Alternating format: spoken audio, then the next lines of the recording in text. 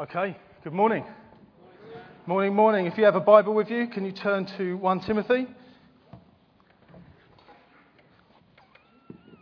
While I get myself arranged here. As Natalie said, my name's Santino. I'm one of the pastoral leaders here of the church, so it's a privilege to be preaching to you this morning. By way of introduction, if you like, it has nothing to do with the series, but while you're turning to 1 Timothy, Natalie mentioned baptisms. I want to give it another push, okay? If you're here this morning and you are a believer or a follower of Jesus and you have not yet been baptized, let me tell you, it is the most important next step you can do. It is the most important next step you can do as being a believer in Jesus. So please let that settle over you. Come and speak to me afterwards. If you have any questions, any comments, please come and find me afterwards. But if you want to sign up, please go over to the information desk. It is going to be happening next Saturday. So that's a wonderful celebration. So if you haven't been baptized, please do think about it. Sunday. Did I say Saturday? That would be an interesting meeting, wouldn't it? I'll be here on my own. Okay, hopefully you found 1 Timothy by now. It's going to come up on the screen behind me as well if you haven't got a Bible. We're going through a series, so I'm not going to give any background. Please look at the website and the blogs, as Natalie said. We're just going to get stuck straight in this morning. Is that okay? 1 Timothy chapter 1, verses 12 to 17. And in your Bible, it might have the heading, The Lord's Grace to Paul. This is Paul writing, I thank Christ Jesus our Lord, who has given me strength, that he considered me faithful, appointing me to his service. Even though I was once a blasphemer and a persecutor and a violent man, I was shown mercy, because I acted in ignorance and unbelief. The grace of our Lord was poured out on me abundantly, along with faith and love that are in Christ Jesus. Now here is a trustworthy saying that deserves full acceptance, and it does. Christ Jesus came into the world to save sinners, of whom I am the worst. But for that very reason I was shown mercy, so that in me, the worst of sinners, Christ Jesus might display his unlimited patience as an example for those who would believe and receive eternal life. Now to the King eternal, immortal, invisible, the only God, be honour and glory forever and ever. Amen. Let's pray. Lord Jesus, what a saviour you are. Crucified for our sin, risen for our salvation. Thank you that you're alive right now, reigning in heaven. Just pray, have your way with us today. Come, Holy Spirit, and reveal the Saviour. Reveal this precious Saviour to us. Jesus, open your word. Bring it to life for your glory. Amen.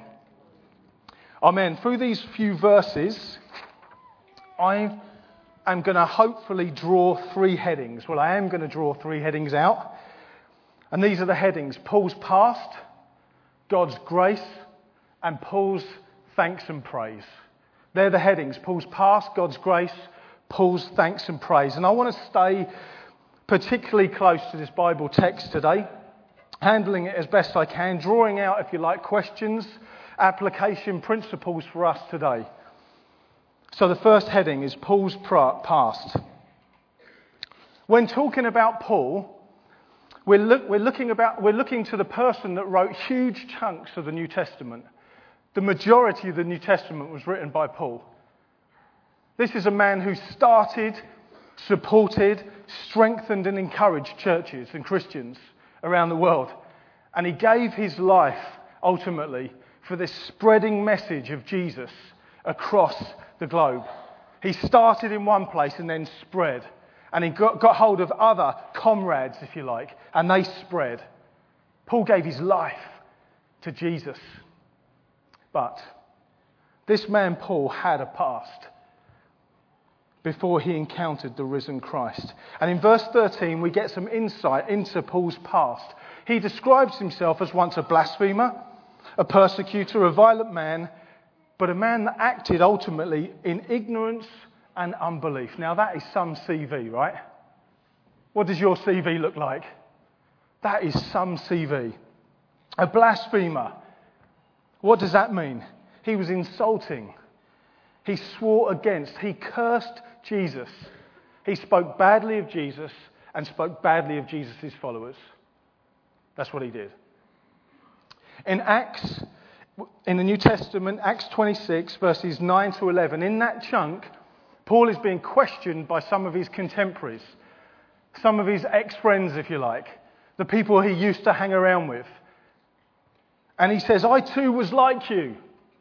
He says, I too was convinced that I ought to do all that was possible to oppose the name of Jesus of Nazareth. I was just like you. And I wanted to do all that was possible to oppose Jesus. That is in verse 9 in Acts 26.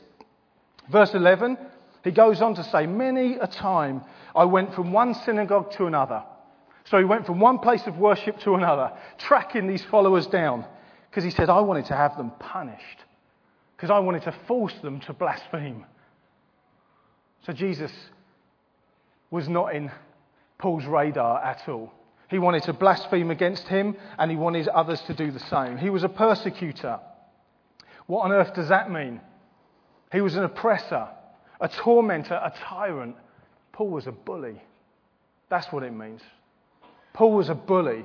And in Galatians, this is all bits of Paul's writing, okay? Where I'm taking you is bits of writing that Paul has done. To the church, to the Galatian church, he writes this, For you've heard of my previous way of life in Judaism, how intensely I persecuted the church of God and tried to destroy it.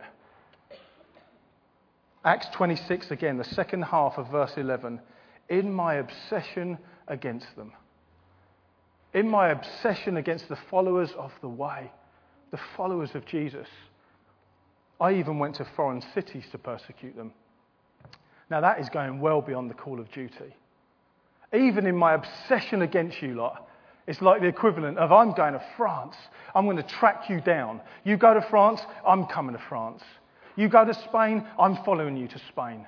I'm going to track you down and I'm going to destroy you. I'm going to persecute you. He was a violent man. It doesn't need much translation, does it? He was furious and aggressive. The English Standard Version says he was an insolent opponent. I love that. I don't love that, but I love that meaning. He was an insolent opponent. Violent, aggressive. In Acts 9 it says, meanwhile Saul. Now this was Paul's name before he encountered Jesus. Meanwhile Saul was still breathing out murderous threats against the Lord's disciples. I'm going to kill them. I'm going to track them down. I'm going to persecute them. He was a murderer. He was a threatener. He was a blasphemer. He wanted to completely rip this message apart, ignorant and unbelieving. He was hostile to Jesus, hostile to Jesus' followers, and he wanted to absolutely destroy and ridicule the church. That's the man we're dealing with. That's Paul's past. Paul's reminding Timothy, as well as showing and reminding us, just look at what I was like. Just look at what I was like. Paul had some past, right? But you know what? So have we. So have you. So have I. It might not quite be like Paul, but we've all got a past. We all have an old way of thinking, behaving, feeling. Maybe some of us are still living in certain ways and doing certain things and believing and acting in certain ways. We all have a past, and by one stage or another, we have all acted in ignorance and unbelief. Romans 3:23 says, all have sinned and fall short of the glory of God. And I know sometimes we can just let it roll off our tongue like a little children's memory verse. All have sinned and fall short of the glory of God. Do you know what that means? It means that all have sinned and fall short of the glory of God. All of us, all of mankind have bunked it. All of mankind. But listen to this. Paul considers himself the worst of all. In verse 15 and 16, he says, Jesus came to save sinners, of whom I am the worst. I am the absolute worst. Paul holds his own life up as a display, in effect going, there's sinners, and then there's me. I'm the worst. I'm the worst of all. Now you might be here thinking, but what about such and such? What about this evil dictator? What about this? What about that? Paul knew his past, and he was able to say, Jesus came to save sinners, of whom I am the worst. Question for you. What's your past like? What is your past like? It's so easy just to move on. Sit in a little holy huddle. What's your past like? I'm very aware of mine. Very aware of mine. But by the grace of God. What's yours like? What was life like for you before you encountered Jesus? Or maybe you're here this morning and you have no idea what I'm going on about. Maybe you haven't encountered Jesus. Hopefully you will this morning. That's my prayer. That you'll meet him this morning face to face. Some will be here this morning very aware of their failings and trappings. Very aware. But others of you will be completely blind to it. Hey, I'm all right. I'm all right. I get involved with charity. I do all sorts of good stuff. Some will be very aware, others completely blind to it. Or maybe you're here and you feel that you are beyond help and hope. Paul's past didn't discredit him. Paul's past didn't cancel him out. Paul's past did not mean it was game over for him. You see, it's not about Paul. It is not about Paul. There is something far, far, far greater than Paul and his past. And that leads to my next heading, God's grace. We're going to camp here for a little while. Because I pray it's going to be the most beautiful thing you've heard for a long while. God's grace. God's grace. Verse 14, the grace of our Lord was poured out on me abundantly. Many of you have forgotten what that's like. The grace of God, Paul's able to say, the grace of God was just poured out on me abundantly, even when I was like that. ESV's translation says, and the grace of our Lord overflowed for me. Poured out abundantly, it overflowed for me. That's huge, right? What is grace? It's not necessarily what we say before meal times. When preparing for this, I worked hard at trying to define grace. But you know what? It was really difficult. And I don't mean because it's difficult to explain it or understand it. I don't think God makes it hard for us. But it's so massive. It's so huge. It's limitless. As soon as you try to boundary it in, it goes, I've broken out of your boundaries. That's what God's grace does. We can't pack it in. We can't pack it in. It's well beyond our limited thinking. It's limitless. I've got some descriptions that will hope understand it a little bit more. I'm going to start here. Headline. The grace I'm talking about is effectively God's love in action. That's how I want you to see it. It's God's love in action. Grace is a gift from God to us. Many of you know, but I want to refresh you. These are foundations we stand on here as a church. It is a gift from God to us. And it is a free gift. It is unearned and it is utterly undeserved. Free gift from God to us. I like this one. Grace is God's lavish kindness and love for sinners. Grace is God's lavish love and kindness for sinners. Other ways to describe love, I punched it into the dictionary. And listen to this, it just explodes this word. Abundant, generous, extravagant, plentiful, unrestrained, excessive, and I adore this one, over the top. So for me, this one nails it. If you want a description from me, this is mine. Grace is God's over-the-top love for sinners.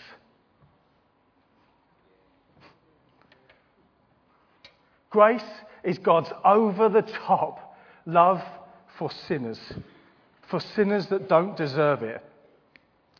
And this love is all found in Jesus. I'm going to give you a few biblical references to help convince you.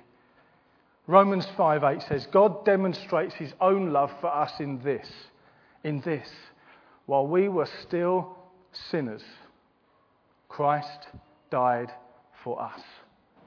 That's over the top, right? While we were still sinners, Christ died for us. That's extravagant. Am I right? John 3:16. Many of you learnt it in Sunday school. For God so loved the world that he gave his one and only Son, that whoever believes in him shall not perish, but have what? Eternal life. How extravagant is that? Have you been given a gift such like eternal life? Because I know I haven't. Have you ever been given a gift that is quite like your sins forgiven, your conscience cleansed, life forevermore with this Saviour? Because I haven't.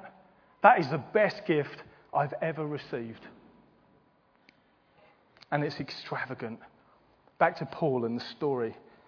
1 Timothy chapter 1, 13 and 14, absolutely beautiful. We see this tipping point. This turning point is saying, I was like this, and this, and then listen to this. Even though I was once a blasphemer and a persecutor and a violent man, I was shown mercy because I acted in ignorance and unbelief. The grace of our Lord was poured out on me abundantly, along with faith and love that are in Christ Jesus. Even though, do you see that? Do you see it? Even though. So whoever you are, even though you are like that, despite Paul and despite his past, God acts. God intervenes. God breaks in. It's God's initiative. It is not dependent on Paul. It was dependent on Jesus. All dependent on Jesus. I want to show you this very quickly. Acts 9, you don't need to turn there, but I'll read it to you. Acts 9, this is the turning point for Paul. This man called Paul was called Saul, and he was on his way, to persecute the church. It says, meanwhile, Saul was still breathing out murderous threats against the Lord's disciples. Acts chapter 9. He went to the high priest and asked for letters to the synagogues, so that when he found any that belonged to the way, whether man or woman, he might take them prisoner. And he'll take them to Jerusalem. As he neared Damascus, this is it. As he neared Damascus, on his journey, suddenly a light from heaven flashed around him. He fell to the ground and he heard a voice say to him, Saul, Saul, why do you persecute me? And this is Saul's response. Who are you, Lord? I am Jesus, whom you persecuted. He replied, now get up and go to the city and you'll be told what to do from there. So Saul is after Jesus because he doesn't believe it. And then suddenly he comes face to face with the risen Saviour. We're not too sure in the exact bodily manifestation, but a light flashed from heaven and suddenly Jesus was there, saying, Saul, why are you persecuting me? Who are you? I'm Jesus. I'm Jesus. From that point on, Paul's life radically changed. Even though I was awful in every way, I was met head on with mercy. God's generous, unrestrained, over-the-top love met Paul head on. As Paul encounters the risen Christ, it changes him completely. Absolutely, utterly. Radically, his life completely changed. Heart and lifestyle. This message of Jesus is real. He's alive. So as a person receives, we're looking in this text how he says the grace of God was abundant over me, that poured out over me. As a person receives grace, This undeserved love that I'm talking to you about, it completely changes you. It comes with faith and love. These are some attributes that are attached. Along with it, he says, along with grace came faith and love. They're just attached. You want proof? Well, Paul's using his own life as an example, as I've said. He's saying, look at me, look at what I was like, and look at what God has done. God's using me, Timothy. God's using me, readers, thousands, hundreds of years later. God's using me as a display for all to believe. He's using my life as a trophy of grace. This is a prize. Look at my trophy. God would say, look at Paul. He's my trophy. And Paul would say, look at me. Look at what I was like.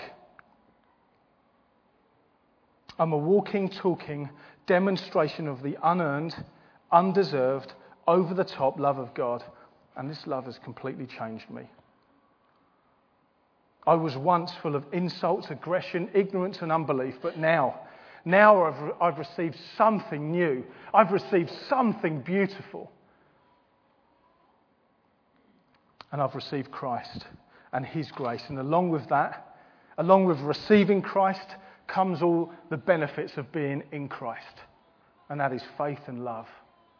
You need to know that there are benefits that come with it. You haven't learnt to love. You haven't learnt to be faithful. Along with this grace came faith and love. I didn't know how to love. You know that compassion you feel at times? You know that love you feel in your heart? We had it this morning at the men's prayer meeting. We love because he first loved us. That's the deal. You haven't rusted up this love within you. Please don't be so arrogant to think you have. God has done it within you. Jesus, the life of Jesus within you, is what flows out. God's love poured out abundantly and overflowing from Paul. Grace meets Paul, a sinner, and changes him completely. PJ Smythe, my friend Natalie, sent me this message from a tweet. I don't quite know. I'm using language I'm not familiar with, right? So when I say the word tweet, please don't think I'm down with the kids, because I'm not. But she sent me this tweet from a guy called PJ Smythe, and he's quoting someone else. Listen to this quote on grace. Grace will confront you with your utter poverty as it blesses you with riches you could have never earned on your own. I'll say it again. Grace will confront you with your utter poverty as it blesses you with riches you could have never earned on your own. You see, folks, we need to see the extent of Paul's past so we can understand some glimpse of the extent and wonder of God's grace. It's incredible. It's absolutely incredible. God meets us in our utter poverty. Utter poverty. You can't water this down. He meets you as a sinner. He meets us in poverty. We've all been in poverty. I'm not talking about financial. I'm talking about spiritual. I'm talking about brokenness. I'm talking about ruin and destruction. And it's blinded with masks of materialism and self-help and charity. Charity's good, right? But it's a mask at times. Because we think we can do things good. We think we are the saviour. God meets us in our poverty, in our utter poverty, and blesses us well beyond what you could ever believe. And this is all unearned and undeserved, and it's completely brilliant. It's completely brilliant. Because someone like me, every day I can think, the grace of God met me, and the grace of God can meet you. There's nothing like it. It's the best gift a person can ever receive. Jesus takes you from one place to another. He makes you new. The Bible calls it a new creation. In 2 Corinthians 5:17 it says, therefore, if anyone is in Christ, like Paul, as soon as you're in Christ, you're a new creation. You're a new being. You're a new person. The old has gone and the new has now come. It's not a patch-up. It's completely new. Completely new. New heart, new life, new attitudes and desires. My own story, many of you will know, because it's a story similar to yourself. I wasn't brought up in a Christian family. I didn't know Jesus from an early age. I liked a girl that came here. I thought, if girls like that come here, then I'll come here. But God met me head on. And it wasn't a band-aid. It wasn't a patch-up. It wasn't a bettering. I was made completely new. New heart, new desires, new life. Question for you, what about you? Has that happened to you? I don't care on the age, whether you were 5 or 55. Have you encountered Jesus? Have you encountered him? Has Jesus changed you? And is he still changing you?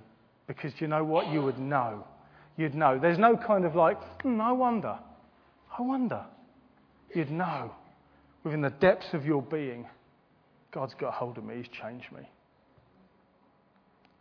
So in this text, in this portion of Scripture, we see the impact of the grace of God in a person's life. Verse 15, God's grace saves sinners. If you don't know Jesus here this morning, this is the message for you. Paul says, here is a trustworthy saying that deserves full acceptance. And it is trustworthy. And I tell you what, friend, it deserves full acceptance. What it deserves is for you to say, I believe it. It doesn't mean that you have to say, I'll make it right. I'll try and do some things. All it says is, I believe it. It's a trustworthy saying, what I'm about to say, and it deserves full acceptance. No partial acceptance. It deserves you to say, oh my goodness, I believe it. That Christ Jesus came into the world to save sinners. To save sinners. Not the righteous. Not the holier than thou. He came to save wretches like me and like you. He came to save sinners. And he's come to save you this morning if you don't know him. Verse 16. So that's God's grace. One evidence, if you like. He came to save sinners, to wash you new. Another one. Verse 16. God's grace is incredibly patient. I spoke a couple of weeks ago on the Father heart of God. And if you were here and remember, I talked about how this Father is incredibly patient. And it's modelled in Jesus as well. And that's what Paul is saying. Paul's effectively, I'm going to paraphrase, saying, my life is a display of Jesus' incredible patience. Because look how incredibly patient he's been with me. I killed Christians. I tried to mock the church. I tried to destroy his beautiful bride. But he's been incredibly patient with me. God's grace is incredibly patient with you. And you might be here this morning thinking, I'm at wit's end. But I want you to hear that Jesus is incredibly patient with you. And he's waiting, and he's waiting, and he's waiting. Why is he waiting? Why does Paul say he uses me? So we can look to Paul and say, wow, that's an incredibly patient God and Saviour. What a great Saviour he is. It's a display for all of us to see and believe. Also in verse 16, so we've got saved sinners, we've got he's a patient, and this is breathtaking. Verse 16 also, God's grace leads to eternal life. Eternal life is waiting for all who believe. It's an incredible promise. I don't think personally within Christianity it's talked about enough. Eternal life. How bonkers is that? How incredibly over the top is that? We've been through a lot as a church. Individually, you've been through a lot. God doesn't promise to take pain away. He promises to walk with us through them. And one day it's going to be glorious in every way. Because he promises that every tear will be wiped away, every pain will go, every body will be made whole. One day we'll be with him forever. I think that's good news. I think it's incredible news. I think eternal life is something that we need to be going on and on and on about. Jesus is alive. Jesus is alive. And because he's alive, we can live. We can live. So, first two headings, Paul's past, God's grace. The last heading is the application. Paul's thanks and praise. In view of all that Jesus had done for Paul, and even when he didn't deserve any of it, there is really only one appropriate response. Thanks and praise. Thanks and praise. Thanks and praise. As Paul looks over his own life, it compels him. You look at this chunk of scripture, keep looking at it across the week, and look at what Paul does. It's really interesting. He's talking to Timothy, then he just bursts out. He just bursts out in praise. That's what we see in this chunk of scripture. Paul's before and after journey, like this makeover, this Holy Spirit makeover, this holy makeover. Jesus has gone, this is you before and this is you now. And in between we see this sandwich. It's two bookends, if you like. Verse 12 and 17. Verse 12, this first bookend is thanks. Paul says, I thank Christ Jesus, our Lord, who has given me strength, that he considered me faithful, appointing me to his service. Paul's expressing real personal gratitude. Wow. Thank you. Bless you. Thank you. Thank you for giving me strength. Personal. Thank you for appointing me to your service. Thank you for considering me faithful. Even me. Wow. It's personal and real. It's incredible. First bookend, thanks. Second bookend, that's sandwiching all this grace in the middle. Second bookend, praise. Verse 17. Now to the King eternal, immortal, invisible, the only God, be honour and glory forever and ever. Amen. Do we ever engage with one another like that?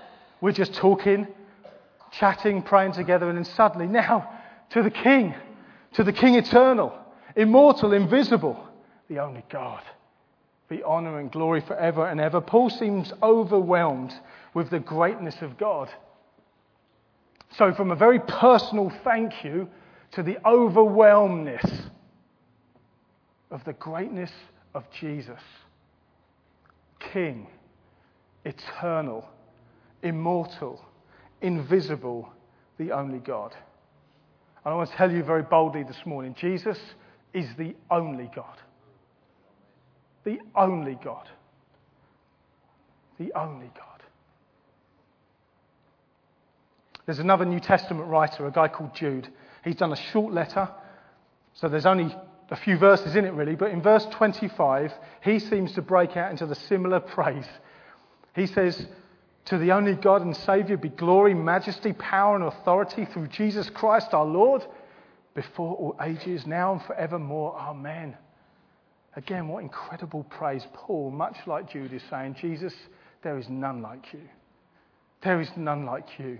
You're invisible, you're immortal, you're eternal, you're the King of all creation. And there's none like you. And you deserve all glory and all honour. And do you know what? You deserve it forever and ever and ever and ever and ever and ever. Amen. Amen. Paul's response to the undeserved, over-the-top grace that he had received is to worship the one he had received it from. There's no doubt about it. There's nothing in Paul that says, yeah, I've got this right. I've about kind of attained to something here. He's saying, no, my response is, I'm nothing. He is everything. He is everything. And he's done everything for me. Jesus Christ, the grace giver, the life changer, the Saviour. Paul encountered Jesus. Jesus changed him, and for that, he's eternally grateful. He gives his life to worship, honour, and follow him. So what then is our response? That was Paul's. What's ours? It's not rocket science, is it? Many of you will be like, I wonder what our response is then, Sam. You see where I'm going. Our response is exactly the same as Paul. You see, we serve the same Jesus. He is the same yesterday, today, and forever. The same Jesus that encountered Paul is the same Jesus amongst us by his Spirit today. And you can know him. We can know him. We can know him more and more and more. As I've said, Paul through this text is using his own life as a display, an advertisement board, if you like, of the unearned, undeserved saving power of God. For us to see what the impact of the true gospel looks like. Gospel, the good news of Jesus. And what this impact of Jesus in a person's life looks like. And he also uses his own life as a display of how to respond to such grace. Thanks and praise. That is our only appropriate response. So if you're truly saved, I want to push you this morning. If you're truly saved, because some of you here won't be. If you're truly saved, if you're genuinely born again, if you have encountered Jesus as Saviour, your heart's response should be thanks and praise.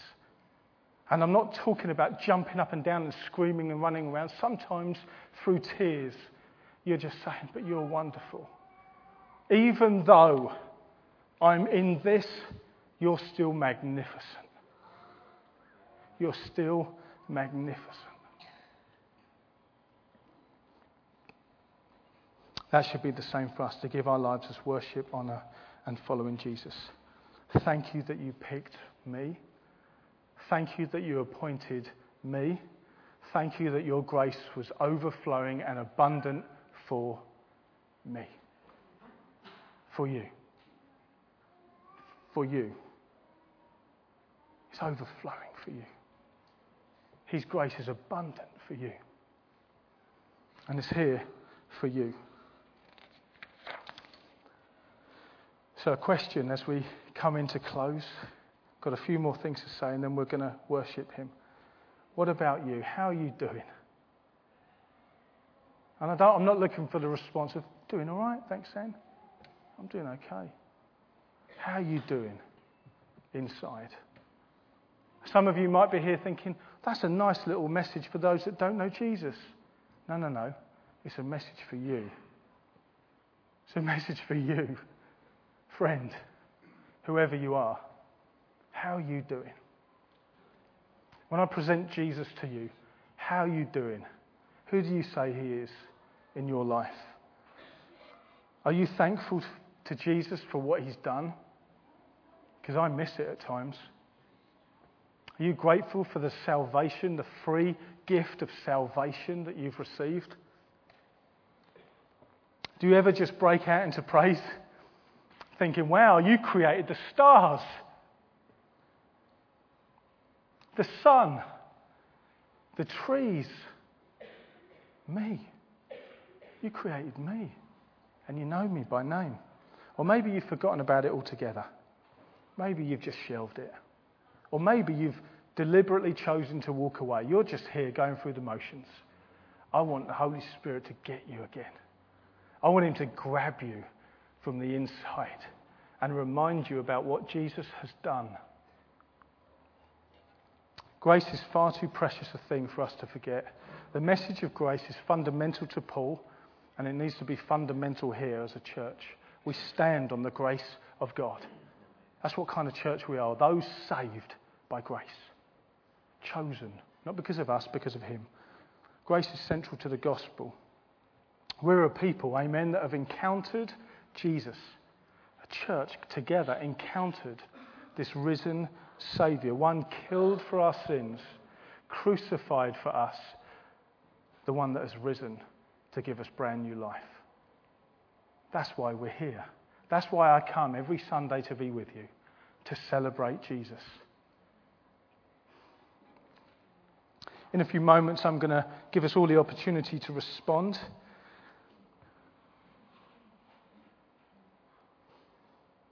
To give us the opportunity to respond to Jesus. And I'm going to be honest, leave it up to the Holy Spirit to stir us as he sees fit. He's the one that will come to reveal the Saviour. He's the one that will remove blindfolds. But to close, I'm going to read these few scriptures that Paul wrote also in Ephesians. And then I'm going to invite the band to come up. Ephesians 2, verse 4. But because of his great love for us, God, who is rich in mercy, made us alive with Christ, even when we were dead in our transgressions, in our sin, in our rebellion, in our ignorance and unbelief. Even then, it is by grace you've been saved. Ephesians 2:8, for it is by grace you've been saved through faith. And this is not from yourselves, it is a gift of God. 1 Timothy 1:17, the scripture that I opened with. Now to the King eternal, immortal, invisible, the only God, be honour and glory forever and ever. Amen. What a great God. What an incredible Saviour. Let's stand, shall we?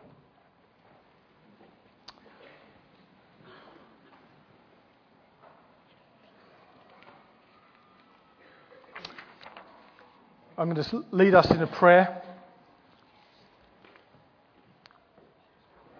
But I'm going to be quite prescriptive